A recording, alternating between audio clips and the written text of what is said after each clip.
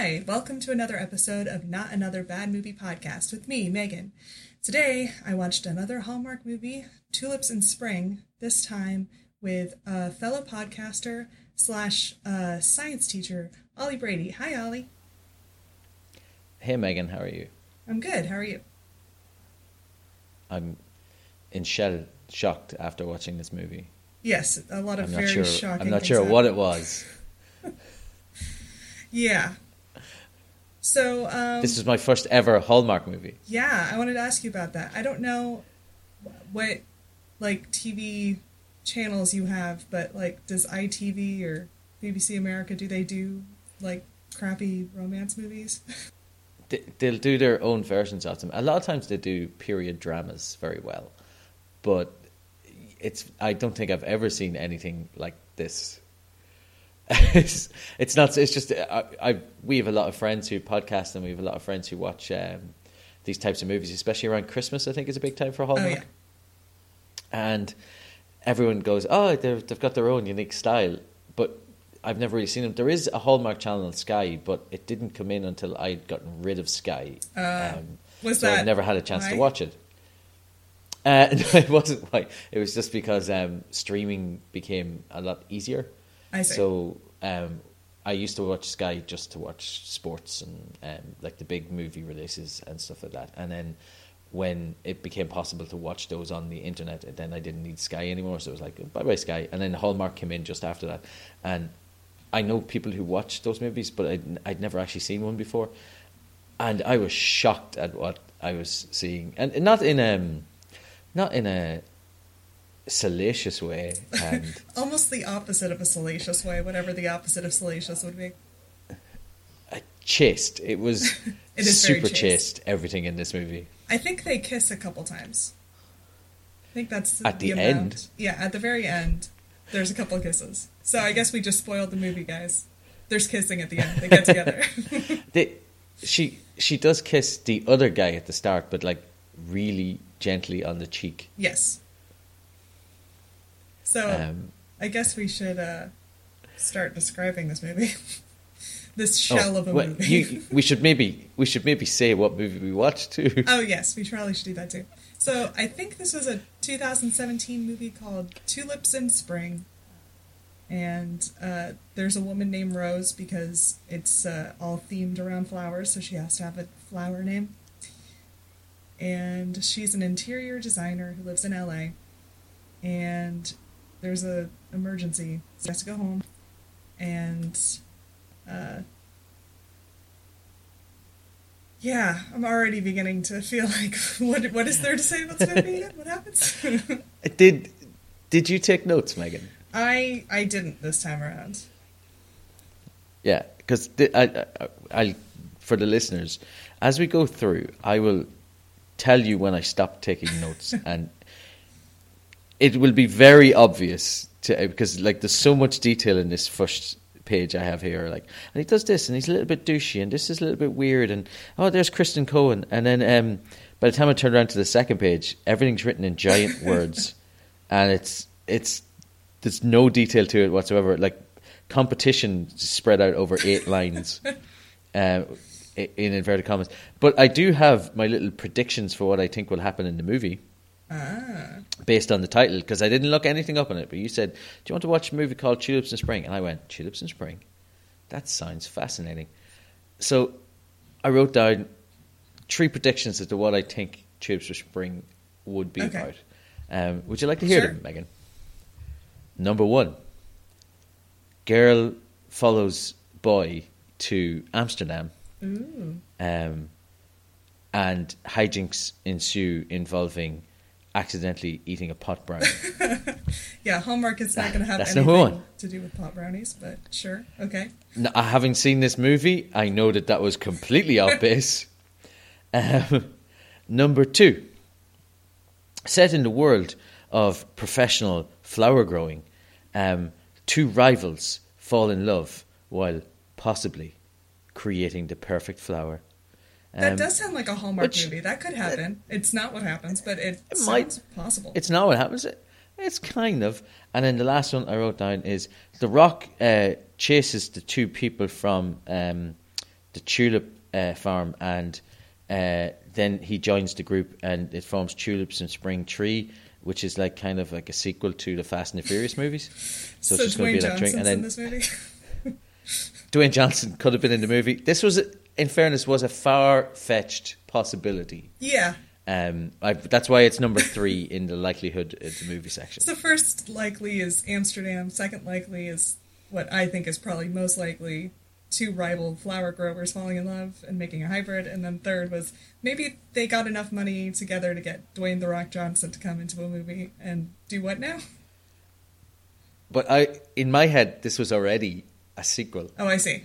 Like there was already Tulips in Summer, Tulips in Winter at some point, and this is Tulips in Spring. It's like the 3rd movie in the series, and The Rock has just joined the ensemble cast. I see. Yeah, my only prediction for this movie was that someone was going to make a pun about the word tulip, meaning the flower, and then two lips. Because, it's a romance movie. That never happened, so I was a little disappointed. Wait, this is a romance movie? I mean, there's 2 attractive people who look at each other a lot. That's a romance, right? That's how that works? That's true. I also I've written some things down about each of the relative attractivenesses of the people as I was going along, and I was reading it back afterwards, going, I'm not sure if I can say this on Megan's podcast. I'd have to ask in advance. And yet, even when we spoke earlier, you did not ask in advance. No, I think it's relatively tame. Well, but this is my first note is she's blonde, she's perky, but not quirky. That's true. She doesn't have any quirks. She's just very excited about interior design. She loves interior. Is interior design one of the hallmark jobs? I've not seen it that shows up before. In movies. Usually it's people have a small business of some sort selling something really specific for Christmas, or a bakery, or they have a farm. So like a pumpkin patch, a tulip farm, blueberries, something like that. But this is the first time I saw interior design. Well, the April Fool's Day one, which was probably the most boring Hallmark movie I've ever seen, even more boring than this one. They worked for a social network kind of website. Ooh. And you'd think so. It was the ugliest website you've ever seen. And everyone was oohing and ahhing, like, oh yeah, this is so cutting edge. And like maybe it was, because I don't even remember when that movie was supposed to have come out, but it was there's a problem a lot of time in cheap movies when you have in the script someone's made something amazing, like an amazing website or an amazing wedding that's like decorated perfectly, and then like they have to render this and it never looks that good, but everyone acts like this is amazing. In this case they had real tulips. That's what Dan McKay from the Flophouse always complains about when he talks about Studio 60 on the Sunset Strip. Oh, yeah. That the guys read the script and they're like, wow, this is amazing. And then when you actually get to see the sketches that they're putting on TV, they're not good. So like, why is everybody raving about the sketch that they read in 4 seconds? And yeah, I see that a lot in website designs on TV and art. People who are meant to be artists and they're like, look at this. And you're like, yeah, it kind of looks like a gorilla kind of smeared paint on a canvas. But yeah, truly beautiful art. Exactly. But yeah, she's an interior designer. The only Hallmark interior designer I know about. But it is very much a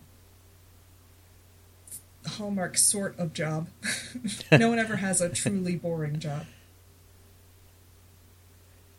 And she's very perky. She's very perky. And she's excited because she's about to... Is it her first real pitch as an interior designer? I think so, because she works for like a company that does it. She's not on her own, and so I guess she's just helped out, but now she gets to decorate something kind of by herself, like taking lead. Yeah. So she has to give a pitch in order to be able to be given the job. And as she goes in, she meets her boyfriend, Rob. And I've written down here, boyfriend, he works in the office. He's handsome in real life, but not on-screen handsome. He's similar to, and I've put in brackets, similar to Julian MacDonald from Nip Tuck, in so much as if you met him in real life, you'd think he's really attractive. But when you're watching him on TV, you're like, meh. Have you met him in real life? Julian MacDonald? Explain? No, but what I'm saying is, like Rob in this movie, if I met him in real life and he was going out with my sister, I'd be like, wow, my sister's got a really attractive boyfriend. But I'm watching him on TV, I'm going, I mean, I could turn on to any other TV show right now and I'm sure I would find a more attractive man on it. Yeah, that's true. He's no Jesse Metcalfe. Fair enough. But he gets 2 smooches before they even walk into the meeting. But they're very chaste smooches. Yes, they are. And then she goes into the pitch, and what I've written down here is she's in pink with flowers. Literally everybody else in the room is wearing grey or brown. I didn't even notice that. And it's they're all very dull, and she's in pink, and I'm going, this might not go so well. And when she's finished her very perky presentation, she kind of gets a non-response from everybody in the room. There's no applause. It's just kind of like, thank you. Interesting. Yeah, everyone seems mildly disgusted by her. Yes. Like, no one's grimacing or anything, but they're just like, oh gosh, not her. Yeah, that's exactly they're not disgusted. It's just kind of, I'd rather this wasn't here. I'd rather not be in this meeting right now. Megan, have you seen this actress in anything before? The blonde, the main girl, Rose. If I have, I've forgotten her.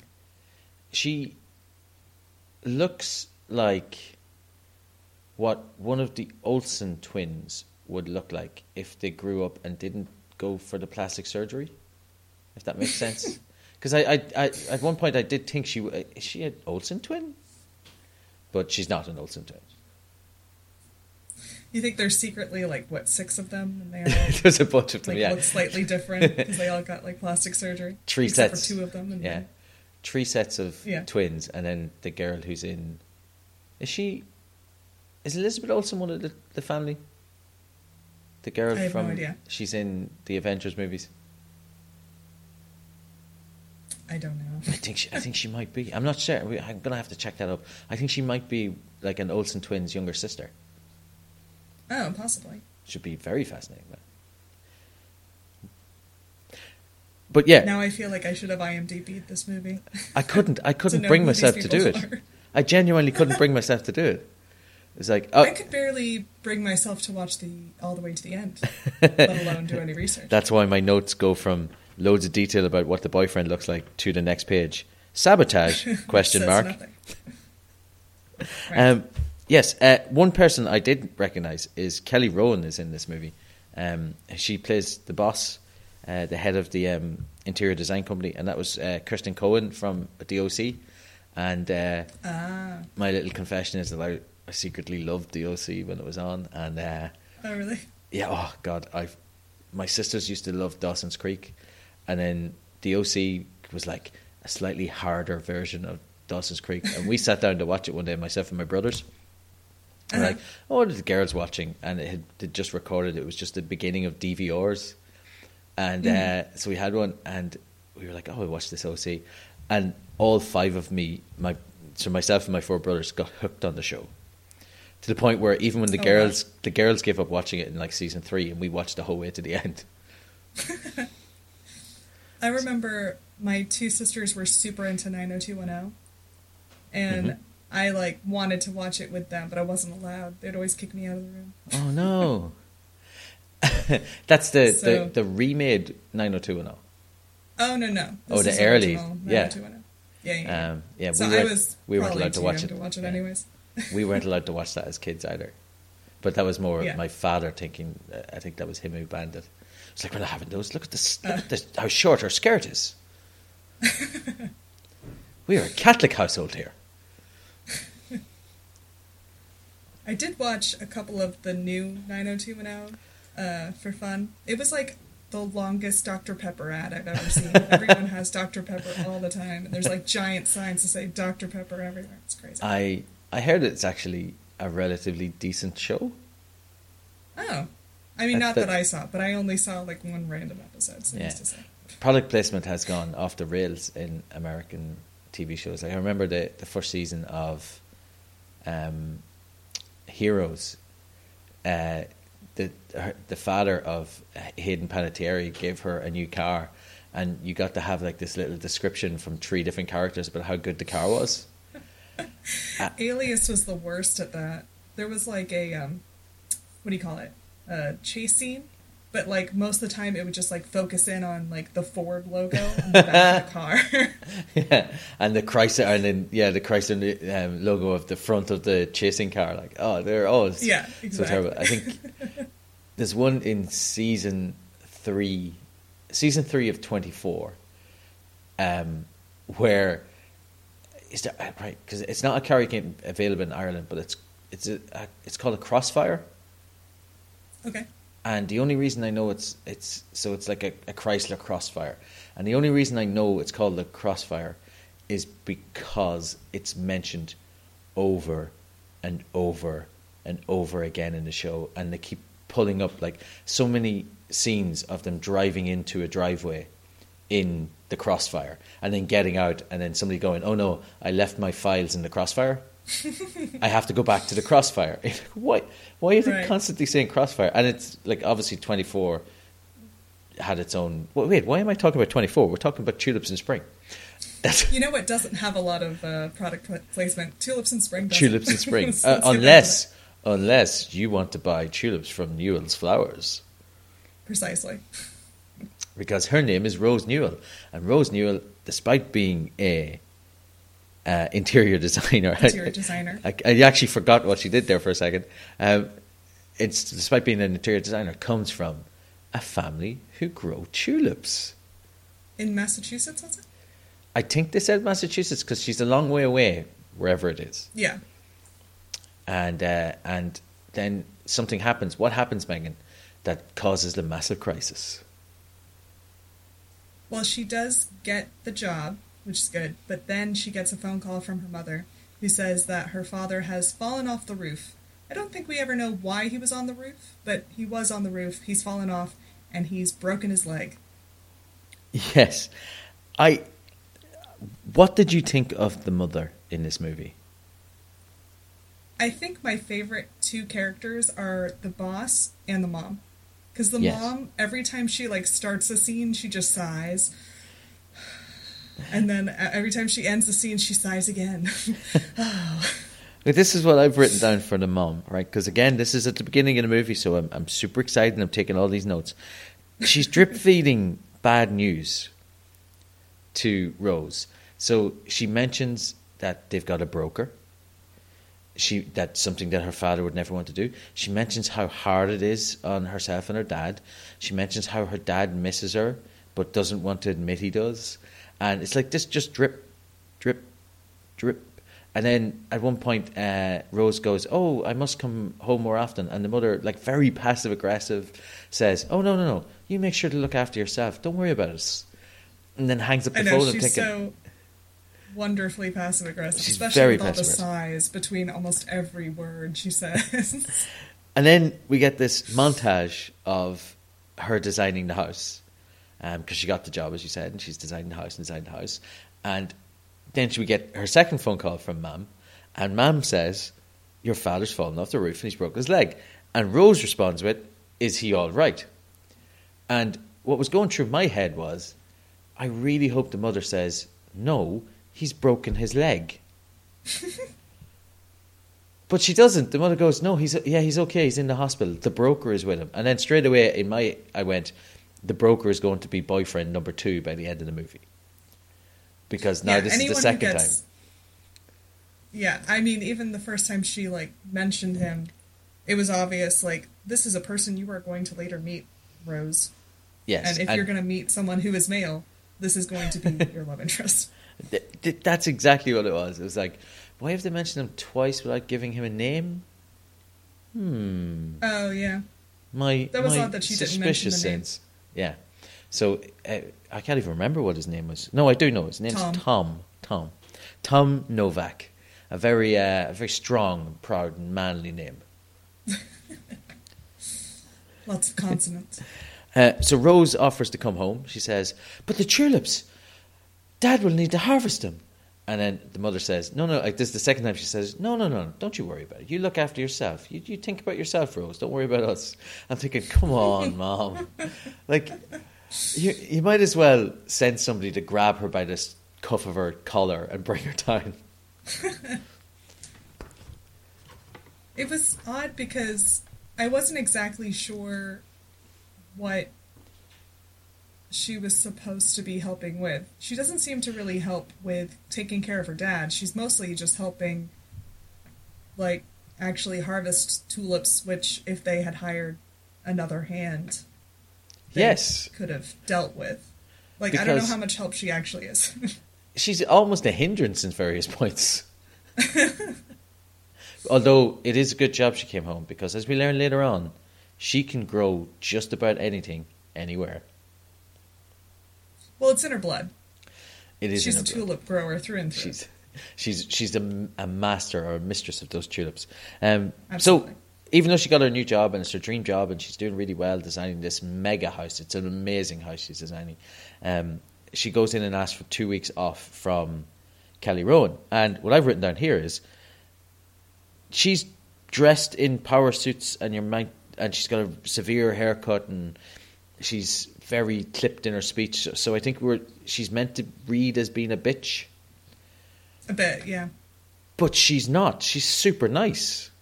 She's just focused so on her work. Because the first scene that we see her in is she takes her to the house, and she's taking her to the house to tell her that she's got the job to design it and for her to actually see the space in person. Because before, when she put in her pitch, she had just been working off of photographs of the house. And so her tone the entire time is very aggressive. But she's not giving, like, a lot of specifics of what she wants, which is a little frustrating, I'm sure, for her employee. But even though her tone is very, like, aggressive, what she's saying is actually all very positive. So she's like, I believe in you, and you can do this, and you need to do it properly because these people are important, and I'm going to have to look over everything you're doing. But yeah, you get to do it pretty much by yourself. I just need to, like, look at it before you do it. And I think my favorite line was something like, if you do well, you're going to get more responsibilities, but if you don't... She doesn't finish the thought. It's just, and then she says, they're close personal friends of mine. They're off in France or somewhere. That's what she says. Yeah. They're off in France. She does say or somewhere. Does she say or somewhere? They're off in France or somewhere. Like, okay. And it's very... They're close friends. It's very I don't know where they are. They love don't it. Ask. But as you said, she sounds really aggressive, but she's not. She's saying super positive and helpful things. And then we get more talk with Rob, right? And Rob is dropped in to check in, and he's helping to look after her project while doing his own work. And I'm thinking, I know she's going to end up with the broker because they've mentioned him as the broker twice. So she's going to end up with the broker. So far, Rob has been sweet. He's been nice. He took her for dinner. He gave her genuine advice when she said, I want you to be honest with him. And the advice he gave was, you mentioned flowers a little bit too often in your pitch. And in fairness, she did mention flowers an awful lot in the pitch. So he's given her relatively good advice. I've written down he might be a little bit douchey, but then he's agreed to take on her work while she goes home to pick flowers, while on top of it doing his own work. And I'm thinking to myself, what? He's not a bad guy. So why is she going to end up with the broker? Because as we know, she's going to end up with the broker. I don't know. I kind of like it in movies when it's not like someone's with a jerk and then they end up with a non-jerk. I kind of like it more when it's just like, oh, we're a bad fit, and so Well, we're not together anymore. what happens in the end. I like that. That's well done, and he's very honest about it. And she's a bit shocked, but at the same time, she's like, "Yeah, you're right."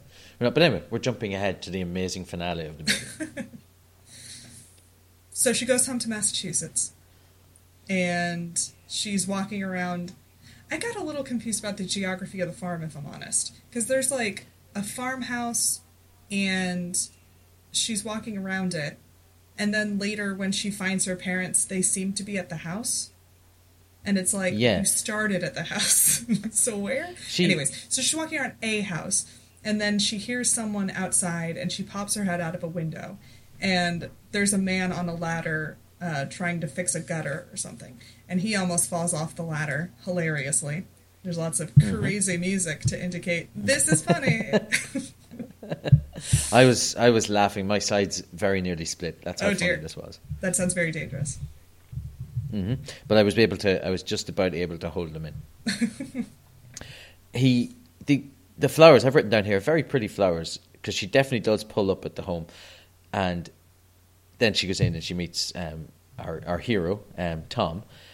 But you're right, she stops at these flowers, and then later on she has to drive to the ones that she stops at and then walks to the house. Right. I'm confused by the geography as well, because it's 100% the same patch of flowers. I mean, I think it was because they weren't at an actual, like, tulip farm. They probably just had, like, an acre of land that they, like, were filming almost everything on. So they had to go, like, buy the same, like, 100 yards of flowers over and over again to make it look like, oh, so many flowers. But it was kind of weird because she starts off at the house. Tom and her are in a truck. They go past some flowers. She's like, oh, look, there's hot houses. Or, I mean, she's like, what are those? And he's like, they're hot houses. And she's like, well, I know that. And then he's like, yeah, they made them a couple years ago. I guess you haven't been back recently. They mentioned that she hasn't been back for exactly 3 years multiple times. They really want you to know it's she 3 years. College. Yes. Yeah. It's 3 years since she left college. And in that time, her dad has aged a lot more than his mum, or her mum has. She seems much older than her. And he's gotten very crotchety, and they don't talk, Megan. They do not talk. That's important. That was interesting, because they go from being very tense with each other and him being very angry that she has no interest in helping to run the farm in any way.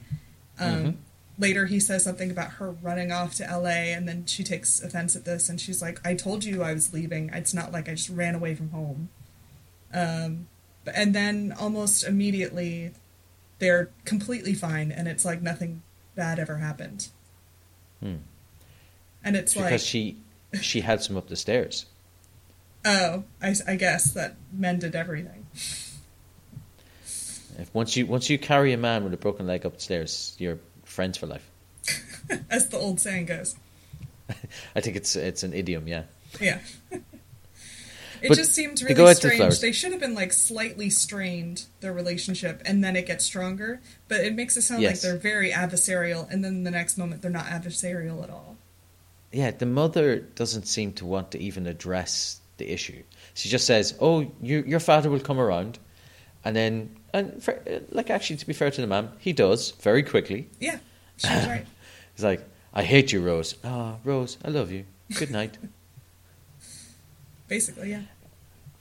So she meets Tom Novak, and she goes for a drive with him. And I've written down here, he seems definitely too old for her.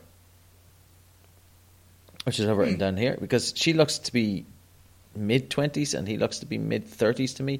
And not that there's anything wrong with a 10-year age gap, but she seems to be remarkably young in comparison to him. And he seems... That's the best way to describe it.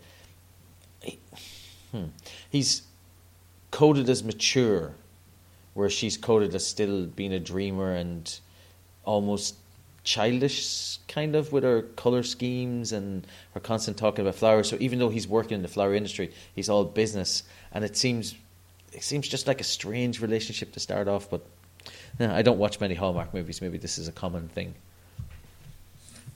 I don't know. I thought they were pretty close in age. Like, he was older. I think maybe...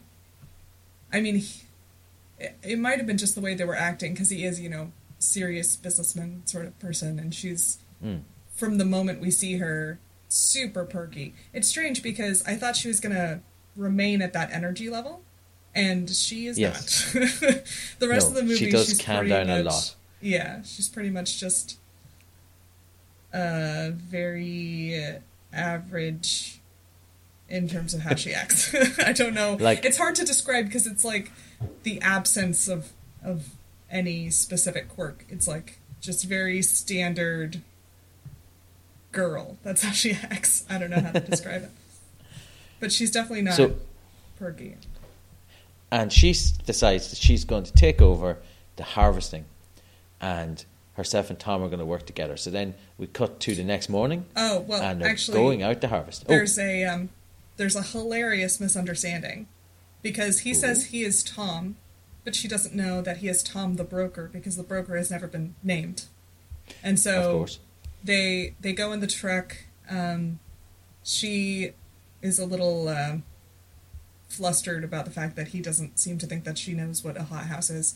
They drive to a different house where her parents are, and they're like surprised to see her, and then they're like, "Oh, I see you've met the broker." And by this point, she's already like slammed brokers as being really slimy and untrustworthy.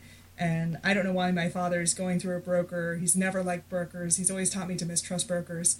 And Tom tries to be like, I think I should explain, but she already moves on to talk to her parents. And then her parents finally say, "Oh, I see you've met our broker, Tom." And then she doesn't apologize. She just is flustered and is like, "Okay." And then the next scene is the next morning. The next morning, yeah, I completely blanked on that scene. I forgot it even happened, because it's just kind of like, oh, I'm flustered, and then cut. Yeah, there's goes. Like a general way that these movies work, where it's like, oh, us two are adversarial for some reason. Like, maybe I'm trying to get you to do something differently in your business, and you resent me for that, or maybe I'm trying to close you down or something, and you resent me for that. And then we work through it, and then we fall in love, and then there's a miscommunication, and then we fall out of love, and then we fall back in love. The end.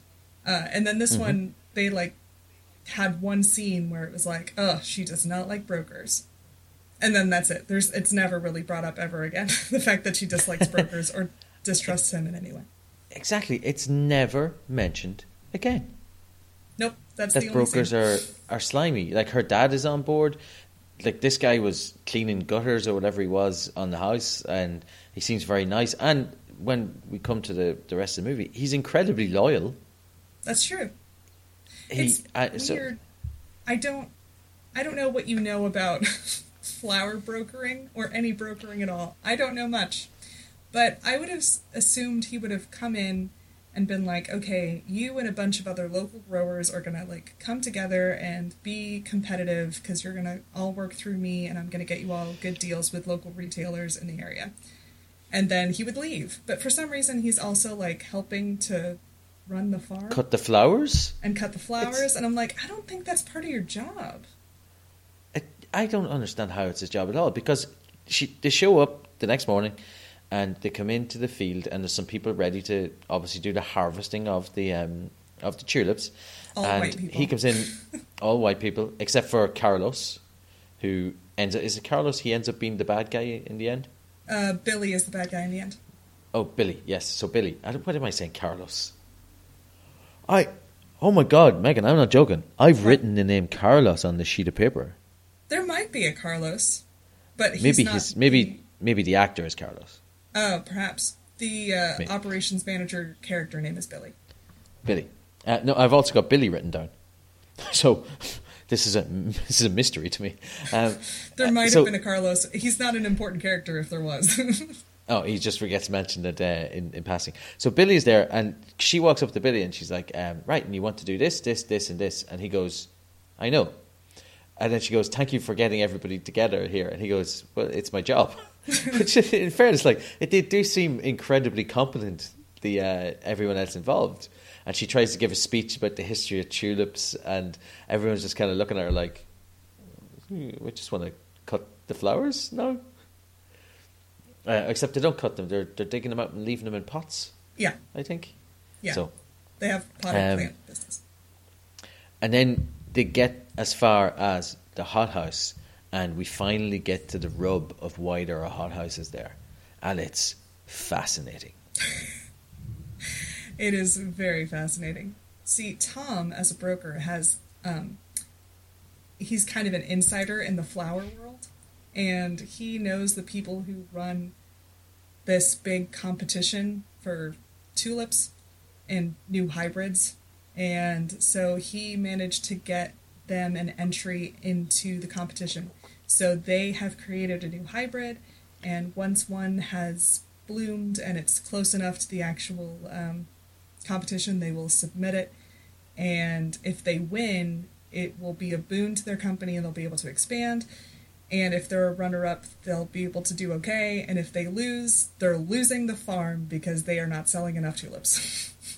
I cannot, for the life of me, understand how any of that works. Like, I mean, first of all, I appreciate the fact that this movie introduced me to the idea of competitive tulip growing. It's never something I thought about that I needed in my life, but now I know I can't live without it. Secondly, it's a big competition. We're not all that worried about it. We're not that stressed about it. If we win, it means great for the business. If we lose the farm. What? There has to be a halfway. It's strange to me that that's literally their only business plan. It's like, yes. What happens if you, like, lose, though? Oh, we're just not going to do this anymore. Wait, so you don't have any other plans about how to drum up business other than being a part of this competition and winning? Like, you know there's other people who are competing against you, right? Like, it's possible you won't win. That's what came into my head was, not even, because as we're about to learn, there is a problem with the new tulip, but not even if you don't make a perfect tulip, your neighbour might just happen to create an even more beautiful hybrid tulip. And because that's how, I'm like, as an expert now in the competitive tulip growing world, that's what happens sometimes. Sometimes people just hit that magic formula that creates the most beautiful of all things, the tulip's tulip. But because they didn't do it in the movie, I had to do it in the podcast. It's just the most. It is beyond 1980s teen farce levels of incompetency from this farming family. This Newell's farm, who've been farming tulips for generations, somehow have got themselves into a situation where they have to win a competition or go out of business. If you've run a business at all, surely you have to have more ideas than just one. Especially one that's as risky as win a competition. Also, we never really know, this competition, is it like all over the nation and it just happens to be taking place in their neck of the woods, or is it like just like in the state or in the area? Like I didn't know how many people were competing. They made it sound like it was very hard to get an entry into it and you had to know the right people. And it's like, well, you've been intergenerational there forever. If it's a local thing, why the heck haven't you been doing it before? How is it difficult to get get an entry into this competition? Unless it's like worldwide or something. Are there a bunch of like Dutch people hanging out like in this competition in Massachusetts, and we never see that because they're just not a part of the story? I did not understand the competition at all. I as a fan of American TV, I just assumed it was the state championships they were in, and that once they win the state championships, then they'll go on to nationals. It's kind of like basketball or something. It's like basketball or any random season of Glee. Because you have to go through your state championships and then you go on to your nationals. Right, and then you go to nationals. There might be regionals in between. Pitch Perfect. Though there might be regionals, yeah, but you're right. It's definitely not regionals because people would know them if it was regional. Right. And they wouldn't have had to work to get into it. Like, but Tom pulled some strings with his connections in the competitive tulip growing world. Right. Because that's a thing. That's the CTGW, the competitive tulip growing world. I would love a mockumentary just about that. That's what I wish this movie was now.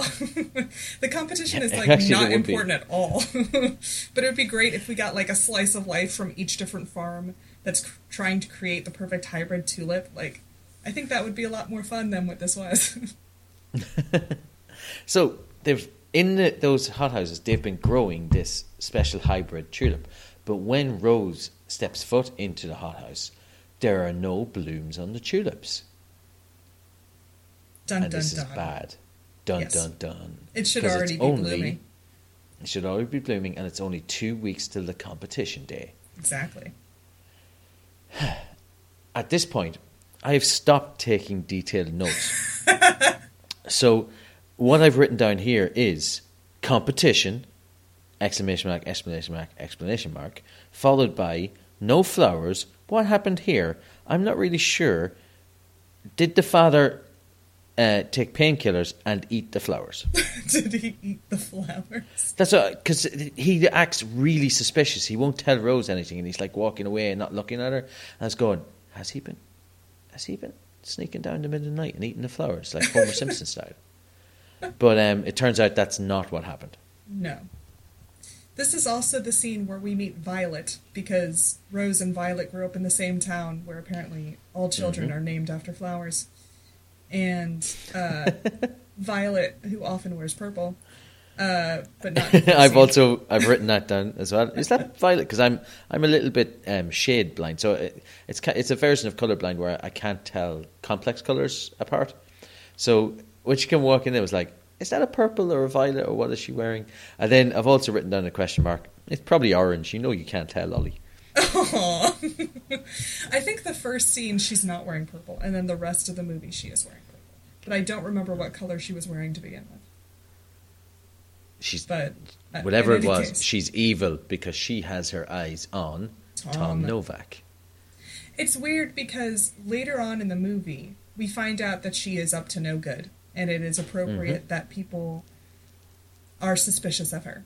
But until this information comes out, there's really no reason for there to be any animosity, and yet Tom is so over Violet, like, from the start.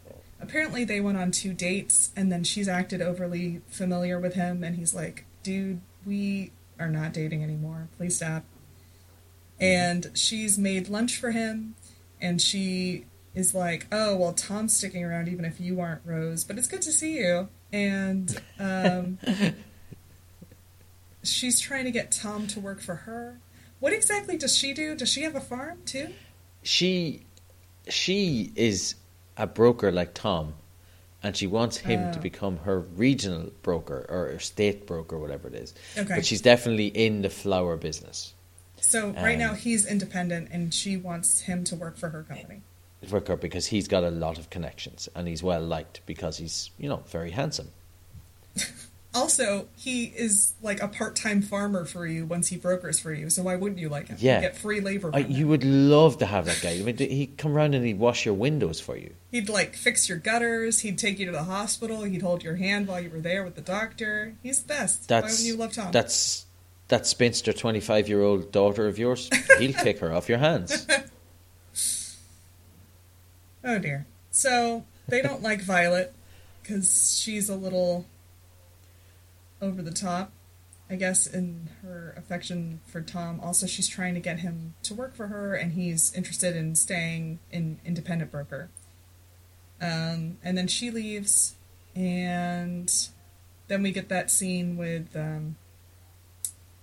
Rose and her family where there's some tension, and then later we get another scene where she helps him up the stairs, and now there's no tension. And it's literally as quick as that. For those of you listening, what Megan just described takes as long as this thing. They have tension downstairs. No she tension helps upstairs. her old man upstairs, and then her old man says, "Good night, Rose. I love you."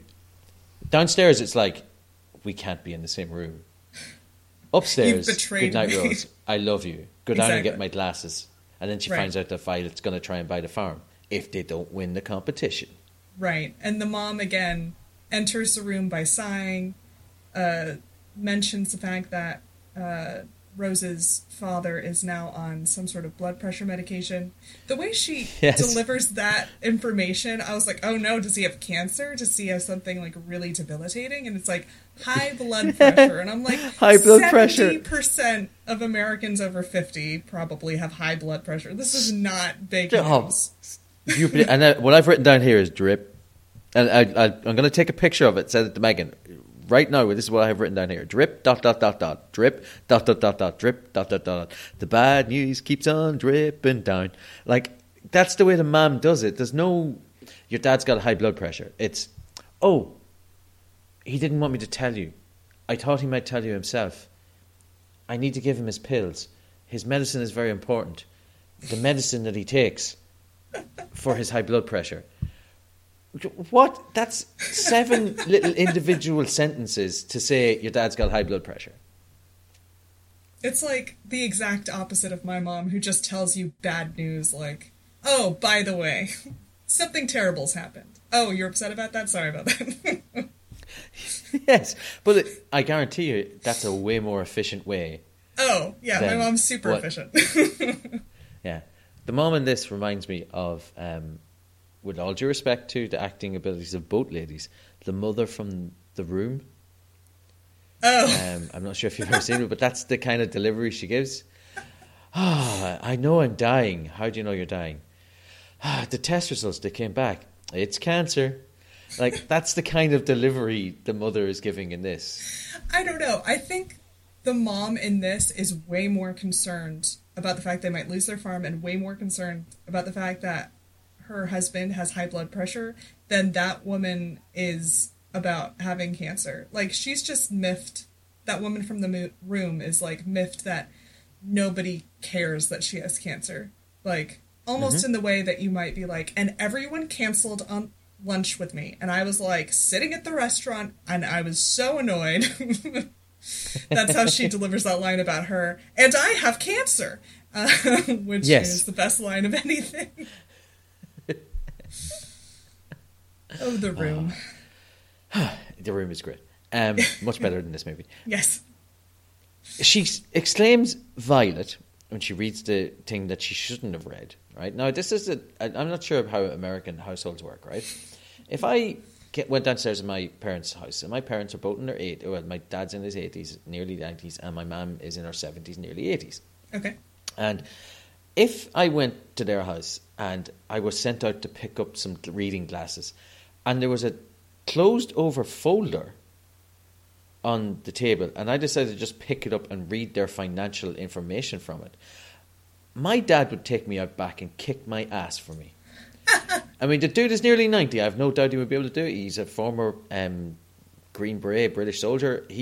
My dad would hockey me, right? But why does she just feel like it's okay for her to pick up and read somebody else's? I don't care if they're your family. It's you don't own your family's financial statements. But she does. And then she exclaims, Violet. And then she walks out to the hothouse. She doesn't go upstairs to ask her mum and dad why Violet has made an offer on the farm, which is what we find out later on. She walks out to the hothouse.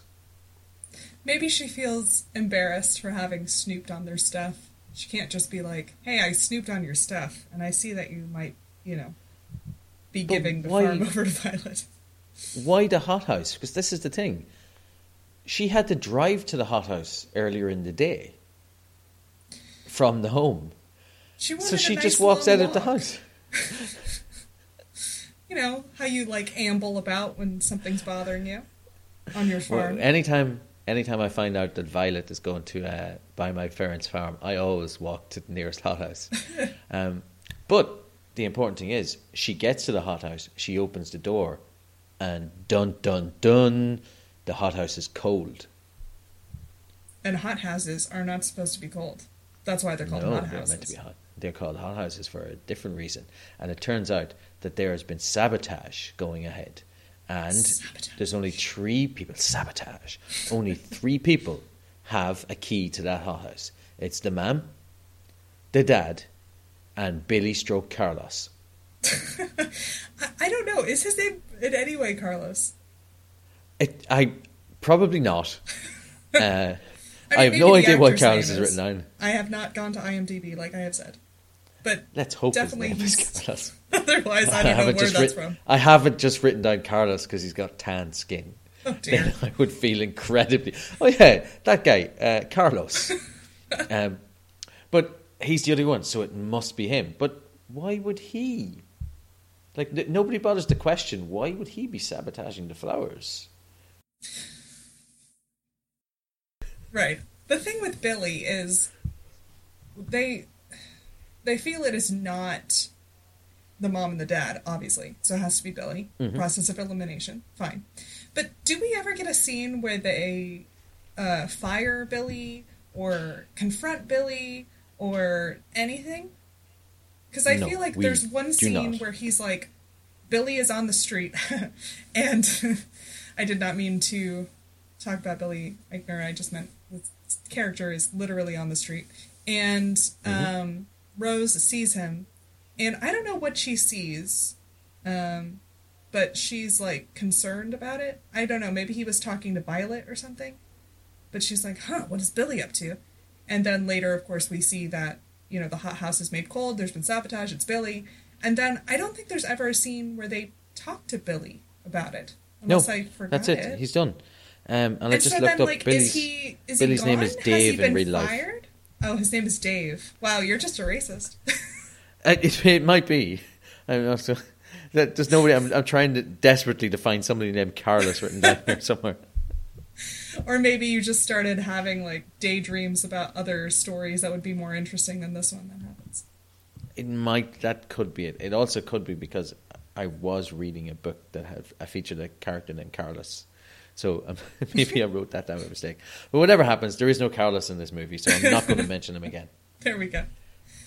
So it's strange because I assume they fired Billy because they think that he is the saboteur here. But then later, Violet knows information she shouldn't know about what they're up to at the farm.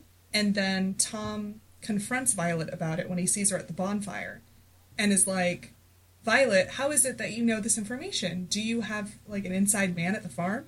And it's like, yeah, dude, she has Billy. But why is Billy still working for you if you've already fired him? It's actually him who says, perhaps Billy has been giving you information? But why is Billy like still there gotcha moment at that point? Yeah, exactly. He should have been fired. Like, he's the only other person who was key. We don't get to see any meeting between them and Xavier. Sorry, I mean Billy. It's just a random series of events that are somehow semi-linked. And then when they find out later on that it was Violet who was involved, it's because they discovered that she was the only person in the town that bought a thermostat, because she's been using a thermostat to or a timer to turn off the thermostat or turn it down low. And it's like, the only one who's bought one in the last 6 months is you, Violet. As if this is like an accusation. And she doesn't just go, well, somebody could have bought it in a different shop. Yeah, that would have made sense. Or been like, you know, there's this thing called the internet and they'll send things to your house. Yes. Like, she's just or like, somebody could have bought it 8 months ago or 9 months ago, not just in the last 6 months. It could have been like someone could a have year already ago. owned one. Right. Yes, exactly. It doesn't necessarily mean because I bought one. Oh, by the way, mine is also in my house, and then just run off and buy another one before you get home. But it's just, they're bad. But the important thing is the flowers have been dying, but that gets resolved because they discover that there is a thermostat issue, so they fix the thermostat. But the problem is they've only got 3 days to grow those flowers. That's right. 3 days, but that's tomorrow, says the main guy, Tom. But 3 days, because she gets a phone call from her very lovely boss, Kelly Rowan, who says, remember you promised that the work here would be your priority? turns out we've got an emergency. They're coming back from France or wherever they were, and we need you to come back and actually finish your job, the one that we pay you a lot of money for, and you went to college to train to be. And then our hero is like, no, I need to grow the flowers. So she plants one of the flowers outside and not in the hotbox. This will come back to be important near the end. And she even, like, speaks to the little tulip, like, why don't you, what does she call it, her other friends? Our friends, yeah. Yeah, why don't you grow here beside your friends? Other friends. And I love the idea that, like, there's certain accents and certain ways of talking around plants that get them to grow better. Mm-hmm. Like, there was a study that says, like, Jersey accents are apparently really good to, like, grow plants. That's Jersey, the garden state. No, Jersey as in England. Oh, damn. Although Jersey as in England, that's a very interesting accent. Yeah, I've heard like a couple people on TV with it once, and Derp. Oh, my Jersey accent. I can't. That was like an American accent. I know what was going on there. I wouldn't even begin to try because, like, there's only like 2 or 3 accents that are British that I feel even remotely close to understanding well enough to put my voice to it. If it helps, I can do a passable Jason Statham impression, but he's not from Jersey, so it doesn't help. That's not really useful. It was funny, at one point she, like, is asking the flowers, why aren't you growing? And I was like, if you're going to be that aggressive with them, they're never going to grow. I've written this here. She goes, why aren't the flowers growing? The answer is, because you haven't watered them. You've just been shouting at them. Grow, give them some water. They need something to help. But she decides she's going to put some hormones in there and, like, heat them up real big and diffuse the sunlight, and it's just gonna magically she gives work. A full explanations of what she's going to do, because she has a green finger. We're told she's got green thumbs. That's right. And the strange thing is, you'd think they have 2 hothouses. You'd think that they would have, you know, a third or half of them just chilling out, and then the other ones you would do all the crazy stuff to. That way, if you accidentally fry your flowers and they die, it doesn't matter, because hopefully the other ones will bloom. You know, have both and they're just like, oh, I guess we'll have to do it to all of them, and hopefully one will bloom. And it's like, what is it with your all and nothing mentality here? Are in too deep. You're thinking about this like an actual pro competitive tulip growing world participant, but these people are amateurs. They're only entering it for the first time. When you become a pro, you'll understand that you must do everything in trees. So you have one that you put into the standard conditions, the ones that you think will work best. Then you have your 2 where you're doing your extremes. But, like, obviously these are amateurs, so they just put all of them into extremes. I genuinely at this point thought that they had to produce an entire crop of flowers. They only have to give them one pot. One bulb. One pot. One pot that has and one yet bulb still, that has a few blooms on it. And they have, I don't know, like a couple dozen of them? And there's yet, hundreds of that thing. I don't know. It doesn't make any sense. But it's funny because you could tell that they must have read like a Wikipedia page on tulips or something, where they mentioned like the heat, the dirt, and the water, because there's like 3 conversations that happen all close together. This is before she goes into super scientific mode to try and produce blooms in 3 days. Before that, when they're just like, what are we going to do about these bloomless flowers? How do we get them to bloom? They're like, have you checked the dirt? Have you checked the water? Have you checked the temperature? And then somebody else is like, we've already checked the dirt, and we've already checked the water, and we've already checked the temperature. And then it's like, they're well, I perfect. suppose we could, you know, go over the dirt and the water and the temperature. But it's like the same 3 things, and they don't even like vary the language at all. It's never like the pH levels of the dirt. It's just like the dirt, the temperature. In the same order 3 times within 10 minutes of the movie. I'm like, okay, someone got very excited about that little tidbit of tulip information during the research. I feel we skipped over something. Oh, did we? And that is that there is a person of colour in this movie. That is the only person of colour in this movie, I think. Maybe Violet is a person of colour. I'm not certain. I'm not sure what her background is. I don't know what her background is either. She's got a strong tan.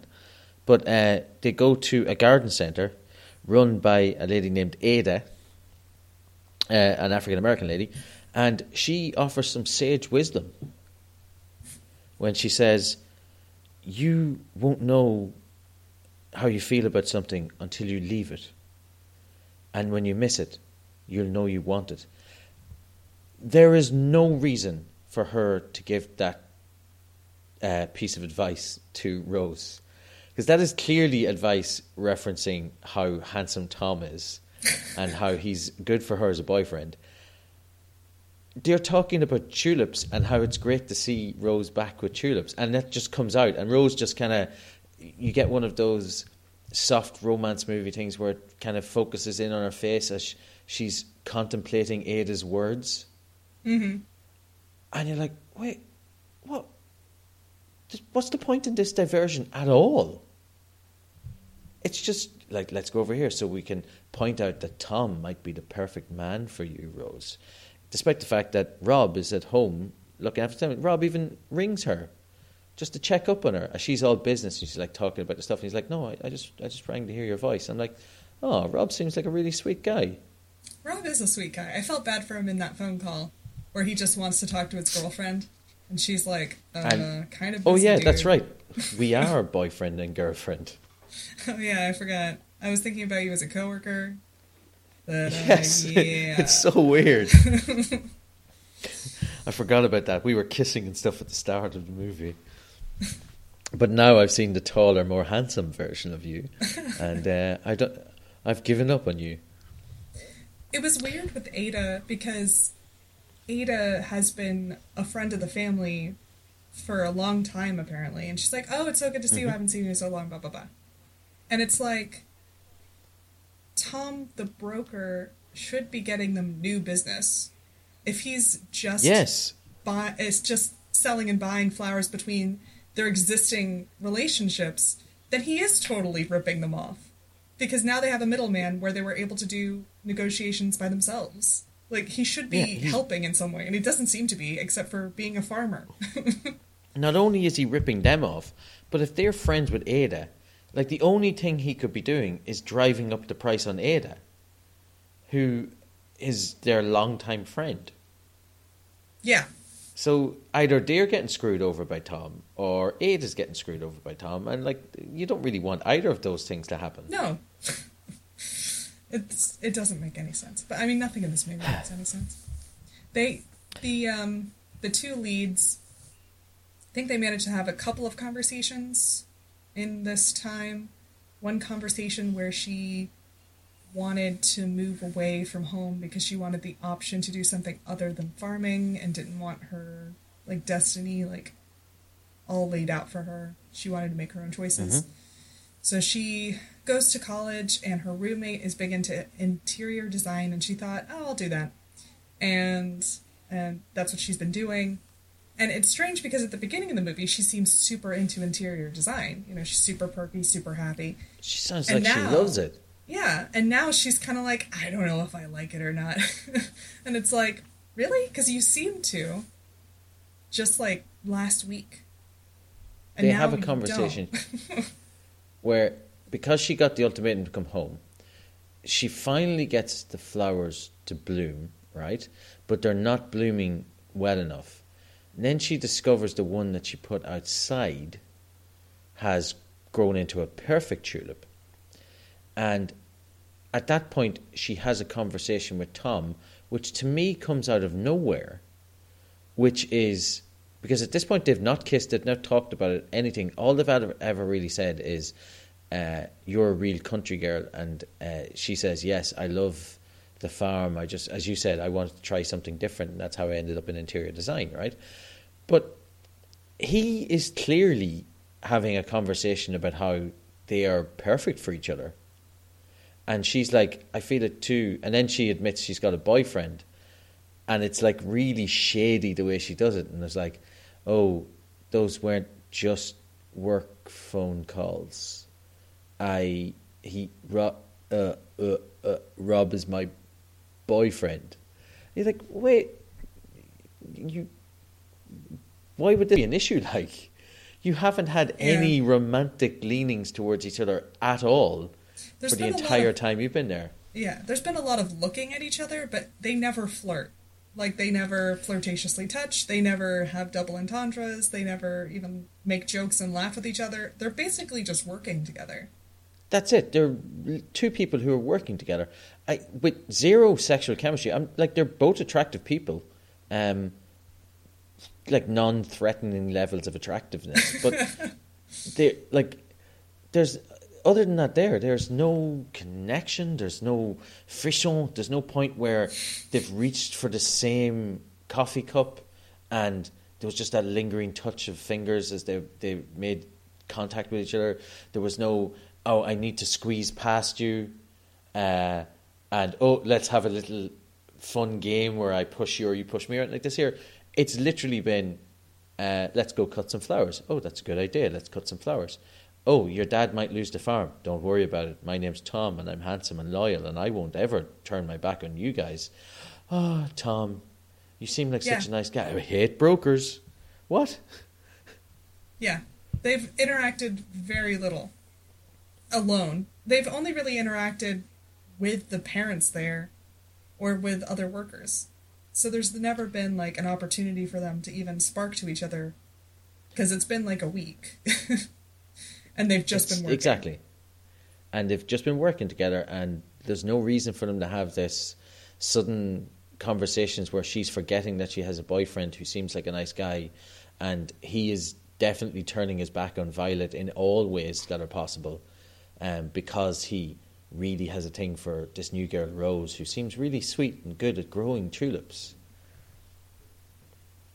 Yeah. And then there's a competition. Wait, is there she does go back. Between that? Oh, she goes home. She goes home to LA, and the house is a success. And that was a very dramatic reveal. It was very quick. Yeah, and it's strange too because she's at the house with her boss, and you assume that they're going to be there with the clients to go over everything and explain, like, this is what we've done in this room, and let me know if you need anything to be changed, and da-da-da. But the clients aren't there at all. It's just them two. And then the boss re-explains the stakes and is like, if you failed, it was going to cost you, and if you did well, it was going to help you, and you've done well. It helped you. Yeah. And also, she we said, get to leave now because apparently there's no reason for us to even be here. And then they leave. It's weirdly aggressive. And they go back to the office, and she says, now you're going to get to design your own mountain chalet. And then Rose goes, about that. And then the boss is like, oh, we've lost you to the flowers. What? The boss has always been watching a different movie where there's a reason for her to go live in flowers, because those flowers are going to get on perfectly well without her there. Literally, it's just because the dad broke his leg that she's even required on the farm at all. But she does tell her, and the boss goes, I wish you well. You are a good designer and you have loads of talent. She does. I don't know if she even does that. She's just like, oh, we lost you to the tulips. And then Rose is like, yeah. And she's like, she says one more thing. And then she just walks away from her to her desk in this giant office. And then Rose doesn't say anything in response and just walks out. And I'm like, wait, is that meeting over? That doesn't seem like a full meeting. Like, you'd think that they would, like, shake hands, I wish you well. Like, I'm assuming this is your 2 weeks notice and you'll leave on this date. Like, nothing. It's just like, oh, that's over. You lost me to the flowers. I'm going to walk out of your office now. It just felt really abrupt. It was incredible. Just so quick, just gone. It's very funny. But then she goes and has dinner with Rob, and Rob breaks up with her. And she was going to break up with Rob So it was just kind of like really amicable. And then he says, okay, let's have dinner now. And then they continue having their dinner after breaking up, which I think is very nice. It's very nice. That's well done, because he's not an asshole. He didn't do anything. He didn't cheat on her. He didn't go behind her back. As you said earlier, they're just two people who didn't work out together. And sometimes that happens. Doesn't mean they can't be friends. So they just continue on being friends. It was funny, though. She seemed slightly offended, like, no, I was going to break up with you, because I'm the better one of the two of us. Yeah, I'm the main character, so therefore I'm going to break up with you. It was, Don't get it it twisted. was very I was funny. totally going to break up with you first, so, like, chill out. Yeah, it was very funny. amicable. Yeah, they do seem very amicable, which is nice. As I said, it's rare you see that in a movie. Normally, they have to put in some sort of what's the best to describe it? Some sort of argument or fight, and then she realizes that this person's no good for her. But in this one, it's like we just kind of drifted apart, and I want to live in the country, and you want to live in the city, so. What can we do? And then I think his wording is very good. He says, you deserve somebody who makes you feel amazing. I don't make you feel amazing. You don't make me feel amazing. That doesn't make us bad people. It just means we're not right for each other. And that's lovely. It's a good one to remember, I think, in the future. Don't use it's not you, it's me. Just be like, we both deserve people who make us feel amazing, and we're not doing it for each other. So let's both move forward. And they do. So she moves, gets back just in time for the Tulip competitors, or judges to show up in their Mercedes, ready to judge the Tulip competition. Yeah. And that's pretty much it. There's just like a fair. She goes and she meets Tom. Well, the parents, she goes to see the parents and says, I'm going to live with you now. Let's go to the competition. They go to the competition. Then the parents act real, like, shady, like, oh, I guess we'll hang back. And it's obvious that they want her to go talk to Tom. On her own. Yeah. For, like, the second time ever. Because everyone knows that these two have tons of chemistry. Not the audience, but everyone in the movie knows this. And God. and then he goes and he talks to the judges. And the funny thing about the competition is, like, it doesn't matter who the runner-up is, but, like, earlier in the movie they said even the runner-ups do really well. So you'd think that they'd, like, at least summarily go over that in the reveal, where it's like, and the runner-up is somebody you've never heard of, and everyone claps politely, and the winner is... But you don't. They just tell you who the winner is. And surprise, surprise, the Newell or Newitt or whoever they are, that family, they win with their tulip. They win. But before it gets announced they win, Tom and Rose have a big kiss, which becomes a hug stroke kiss. And then loads of people are cheering for them. Yeah, he kind of spins her around in a circle, and everyone's like, oh, they're in love, that's cool, I'm going to applaud now. And everyone applauds and cheers like, woo! And I'm thinking, none of these people have ever seen the two of you together before. Maybe they just like people being in love. In love. It could have been anyone, and they'd been like, oh, look, two people kissing, I like that, I'm going to applaud. You know what I'm a fan of? Two people kissing. Two lips meaning other two lips. Do you know what I mean? Also, the tulip is named after Rose. Her dad says we're going to call it a tulip for Rose. Yeah. Which is a absolutely ridiculous name for a tulip. It just made me let's think compare of it song. to a more beautiful flower. I don't know if it's more beautiful. It's very different than a rose. But I'm it just does make it declare seem... right now, objectively, it's a more beautiful flower. Well then. from all of my years in the competitive rose growing competitions. I will say tulips don't really have any fragrance, and roses obviously do. So roses have that in their favor. Yeah, that's true. Tulips are edible, and roses taste like perfume. Don't ask me how I know that for certain. Were you dared to eat a rose?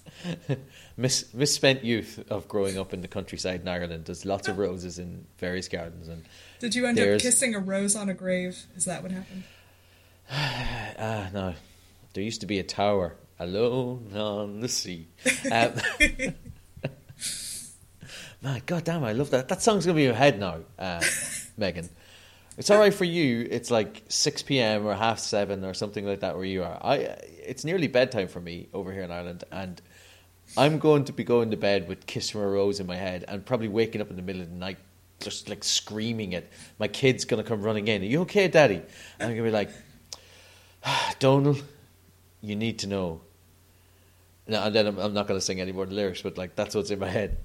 God, such a you good need tune. To know that Seal will get inside your brain and mess it up. He will. At least he's not going to make me a little bit crazy, like he sometimes does. It's funny, the name of the tulip, a tulip for rose, made me think of the song "A Rose for Emily." So like the rest of the day, I was like humming "A Rose for Emily" to myself. Oh. As I like to call Emily, my podcast partner and best acquaintances. I don't know if I'd ever get her a rose. I think she's more of a lily person. She gives me that vibe. See, this has never come up. Competitive roses, competitive tulips. Yeah, it's coming up on the next episode, I'll tell you that for sure. There you go. What's your favourite type of flower if you're going to do competitive growing? Ollie, what have you been smoking again? Megan, can I ask you a question? You may. Did you enjoy this movie? No. Should we go into our judgments of this movie? Yeah. I'll let you go first because I'm not sure how harsh I should be. So we always have 1 to 5 stars to indicate how good the film was, and then 1 to 5 whatevers to indicate how much joy we got from laughing at it. And so I guess we should have tulips this time for our mockability scale. For goodness, I've seen movies with worse acting, but the acting was not very good. And there are weird things done with the editing where scenes just end and then the next scene just kind of starts. We have no idea what happened with Billy, and that was supposed to be a big source of conflict. There's a conversation with Violet at the bonfire, but that's not really fully resolved either. Well, I guess at the end they like tell her off, and what's his face, Tom, is like, "Oh, I'm never going to work for you." I never cared about Tom getting together with Rose. They both seemed to think that the other one was attractive, but they had no chemistry at all.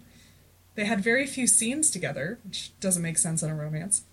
And I found myself like checking my phone, doing other things, having to rewind and re-listen to things because I like started paying attention to something else instead. It was very, very dull. It wasn't quite as dull as the April Fool's movie I watched with Becca, but it's still pretty dull. So I guess I'll give it like 1.5 stars. Or 2. No, I'll give it 1.5. It's not good. In terms of mockability, there is the mockability of like, why the heck is this broker on a farm? And still. And there's the mockability of like how excited she is in the beginning, and I got really excited because I thought, oh, she's going to be like obnoxiously perky the whole time, but she's not. She's just very dull the rest of the movie. So I give it like 1 wilted tulip as well because it's just not. It's not that mockable. Okay, so I'm not as harsh as you. Okay. I'm going to give it 2 out of 5 because it is certainly a movie and it certainly is there. And it has a plot that makes sense if you allow it the leeway to think that these things might actually work, and you allow it the leeway that it's a movie, so therefore, yes, people will get into the situation where winning a tulip competition will mean the viability of their farm is yes or no. So yeah, I'll give it a 2 out of 5. It's grand. Like, it's the kind of thing where I would be happy to have it on in the background as I'm doing something else. Well, that's what all Hallmark distract movies you. are for. Yeah, it's like, I'm baking, I'm cleaning, I'm doing a jigsaw puzzle with my family. What can we do? Either music in the background or a Hallmark movie. Yeah. So 2 out of 5, I'm okay to give this. Now, as for mockability, this introduces the concept of competitive tulip growing, and the idea that judges would come round and that, like, it's like best in show level of seriousness, and people really care about what the tulips go. So for that, I'm going to give it a 1 star for mockability. And then for the sheer lack of sexual chemistry or tension that exists between any of the characters, I'm going to give it another star. So I'm going to give it a 2 out of 5 in the mockability as well, because literally this might as well be, not there's nothing wrong with this, it might as well be an asexual movie, because there is no chemistry between any of the characters at any point, no matter how pretty they are. It's just, no, like, we are here and we exist in the same world together, therefore we must get married now. It may as well have just been about a woman who was trying to decide, do I want to, like, live where my parents live and work on a farm, or do I want to be an interior designer? Like, there didn't need to be men in it at all. Like, it didn't have to have a romance angle at all. It wasn't 100%. Violet could have been the broker, get rid of the dudes, because there's no chemistry between any of them. So if they were moved out, it's just a woman who's making a decision about where she wants to spend her life. Do I want to spend my life closer to my elderly parents? My dad just broke his leg. They're finding it harder to look after the farm themselves. Or do I want to live in LA doing interior design, which I'm clearly semi-talented at, and I've got a job with a nice company? And take Rob and Tom out of it and just, like, let's follow this girl as she goes and follows her dreams. Yeah. But which dream would she follow? I'm trying to Google, like, tulip competitions. And there's, like, a dancing competition called something to do with tulips. But I'm having a hard time finding a tulip competition. Good. I figured out why I wrote down Carlos, by the way. Oh, why? He was in a movie called Barbarous Mexico, which was part of a horror anthology I saw a few years ago. And every time he walked on screen, people go, Carlos! Was he playing his a character character's named called Carlos. He was playing a character called Carlos. So I've written down Billy, and then beside it, Carlos, with 3 exclamation marks. Okay, that makes sense. And I had to go look that up on IMDb, because I'm going, why would I call this man Carlos? But that's why. So he was in Barbarous Mexico. It's actually, if you can get it, it's a really good low budget horror movie. What was it called again? Barbarous Mexico. Mm. Yeah, it was part of an anthology, so it was like, I think it's only about 15 minutes long, 20 minutes long. Sounds good. I found something called tulipfestival.org. I don't know. I don't know what it is. We should look. We'll get all these links into the podcast, and we'll get people. All of buzz over tulips. Maybe you could challenge your listeners to create the perfect tulip. Yeah, why not just, build a hothouse in your backyard and see what happens? Why not? But as you know, you wouldn't even need a hothouse, because Rose manages to grow the perfect one just by planting it beside its friends and shouting at it. Don't forget to shout at your roses. Also, why haven't you grown yet? Also, watch a lot of videos of people with Jersey accents and try to speak with a Jersey accent around your tulips and see how that goes. Prince Charles was big into that for a long time. What, talking tulips? to plants and trying, convincing plants to grow with music and talking to them. That's interesting. Well, he needed to do something while he wasn't becoming king. I guess he needs a hobby. Yeah. Oh, come on, hurry up and die, man. Oh, no. I always think it's so funny when people are like, oh, maybe he'll pass on the opportunity to be king and he'll just give it to William. I'm like, are you serious? There's no way. He has waited so long. There's no way. Even if he just keeps it for 2 weeks, he would be king. Even if he's on his deathbed, he will do it from his deathbed. There's no way. There's no way he's passing up on that.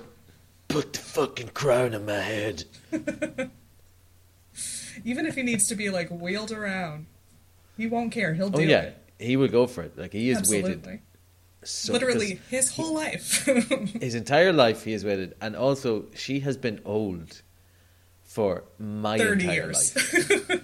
Yeah, so, because I'm 37 now, and there hasn't been a day where I have been aware of the Queen, and I'm Irish, which means I was always aware of the Queen, where she wasn't an old woman.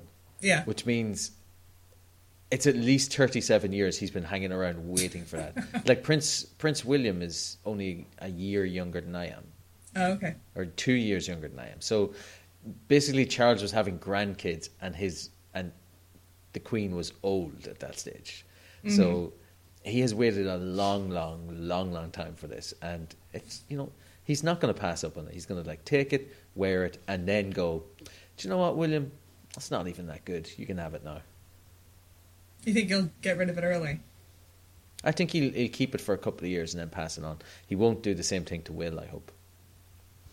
He won't do the same thing to Will? Yeah, as in leave Will hanging along while he gets up to 900 years old. I see what you're saying. Anyway, wait, how did we get on to this? This wasn't even about the royal family. Everything's about the royal family. That's true. And the lead up to the wedding. Oh, God, yeah.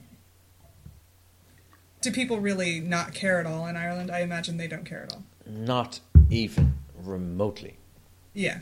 They are our nearest neighbours, but because of the troubles that existed for so long, yeah, people are just like, I don't care. And everyone will say Harry seems like the fun brother, and Harry's new future wife is beautiful, but nobody is going around trying to figure out what dress she's wearing for the wedding. Nobody, like, I'll tell you how bad it was. I work in a staff room with 50 people, and the vast majority of them are women, and because I'm a teacher, and when the new baby was born, was it 2 weeks ago, 3 weeks ago? Something like that. Most of the people were shocked that it was on the front cover of the newspaper. I didn't even know she was pregnant. Because we did, like, genuinely, people just weren't paying attention to it. So, whereas with their first child, everybody knew about it. Oh yeah. But now it's like child number 3. Nobody cares. No one cares about child number 3. I don't even know what did they call child number 3? Oh, I don't know. The only thing I've been seeing is like on Facebook where people have been trying to show like photos of themselves after childbirth to be like, it's great that she's already like walking around and looking gorgeous, but like most people don't have that experience. Yeah. Here's a picture of me looking wretched. But that it's great she can do all that, but also she has the world's best doctors and people who are, looking after her 24/7. And if she has a little twinge in her back, she has like 7 massages before going to bed that night. So, right. It's not something that your average person can aspire to. Again, why are we talking about the role or the royal title? I don't know. All right, I think we're like properly done. We've already said this is 1 or 2 tulips, and it's 1.5 to 2 stars. Tulips in Spring. Excellent. Don't ever watch it. Ollie, yes. Could you tell us about Best Acquaintances or anything else you want to plug? Yeah, you can come on to and listen to Best Acquaintances. Megan has been a guest on our podcast, and it's where myself and my friend Emily, we only know each other from the internet. We've never met, probably never will meet. I don't mean that to sound depressing, because of the distance, because she lives in It makes it sound like Nevada. you're avoiding her or something. We're not avoiding each other or anything this week, because we are legitimately very, very good friends. We talk every single day, and internet acquaintances as you do. She lives in Nevada, I live in Ireland, and we realised that we have a lot of friends in common, and a lot of these people have like really cool and interesting lives and do interesting stuff. So we said, why don't we Skype call somebody? And that's literally where the idea for the podcast was born. We Skype called one of our friends, Cheryl, and had a conversation with her and recorded it. And we were like, actually, this is really interesting, because people have lots of little stories, and they like to tell stuff that happened to them that might never have an opportunity to come up on Facebook. So since we all know a lot of people through our extended groups, like for example, Megan and myself know each other through the Flophouse podcast Facebook group. That's where we met. That's where we started chatting to each other. It's the same thing with myself and Emily. We're able to talk to these people that we only know through Facebook and find out about them. And I think so far we've done something like 70 odd episodes. As far as I like to think, they're all really good, and everyone we've met has had 5 or 6 or 7 really interesting things to tell us about. And you're like, wow, this is great. And everyone, when you listen to it, everyone starts out thinking, I don't have a great story to tell. And most of the times when we're finishing an episode, we get lots of feedback from our listeners who say, wow, that's so cool that X, Y, and Z happened, or that person P did option N, or whatever it happens to be. And it's great. It's not an algebra podcast, in case anyone was concerned. Not, trust me, it's definitely not an algebra podcast. Although if it was, I would be very happy to do that. So that's the podcast around the minute. I'm currently going to set up another podcast with one of our former guests, Sarah Ift Decker, and it's on medieval period. Sarah is a professor in medieval studies, and I happen to like dudes with swords. So we're going to do a podcast about how the medieval era is represented in pop culture, so in songs, in movies, in books. And so we'll read a book or listen to a song or watch a movie and then discuss it in any given week. So, for example, we might look at King Arthur movies, or we might look at Robin Hood stories, or we might look at something about the Crusades or whatever. And Sarah's a great person, and she's going to hopefully stop me from talking as much shit as I usually do on a podcast, because she's a real expert in this sort of stuff. So it'd be very interesting to hear her take on a lot of this stuff. Is way, way more interesting than I ever expected the medieval period to be. So that's going to be called Media Evil, and it'll be starting soon. Okay, so the word media and then the word evil? Evil, which apparently is the first or the original spelling of the word medieval.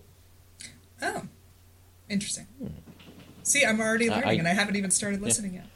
I didn't know that either. Sarah had to tell me that too. So. That does sound like fun. I will say I have listened to quite a few Best Acquaintances episodes, and it is very charming and delightful to hear people who already like each other a little bit, but know each other a little, and just, getting to know each other and chatting and getting more and more comfortable as the episode goes along. So it is a fun listen. Yeah. Thank you very much, Megan. And as I said, I highly recommend Megan's episode. She was delightful on it. Well, I was certainly drunk, so that's something. as was I. Megan, I really enjoyed doing this. So I would also like to say, I know that there are several Will and Kate movies out there on both Hallmark and Lifetime. So if you want to have me back to do one about the celebrity royal couple, I would be more than welcome to go. Oh, wonderful. That does sound like a good plan. No worries. All right. Thanks a million, Megan. Thanks for being on. And thank you all for listening. You can follow us on Twitter at NABN Podcast. You can search for Not Another Bad Movie Podcast on Facebook, or go to our website, notanotherBadMoviePodcast.libsyn.com. And we're all the usual places you can get an RSS feed, like Apple Podcasts. Thanks. We'll see you hopefully next month. Bye. Bye.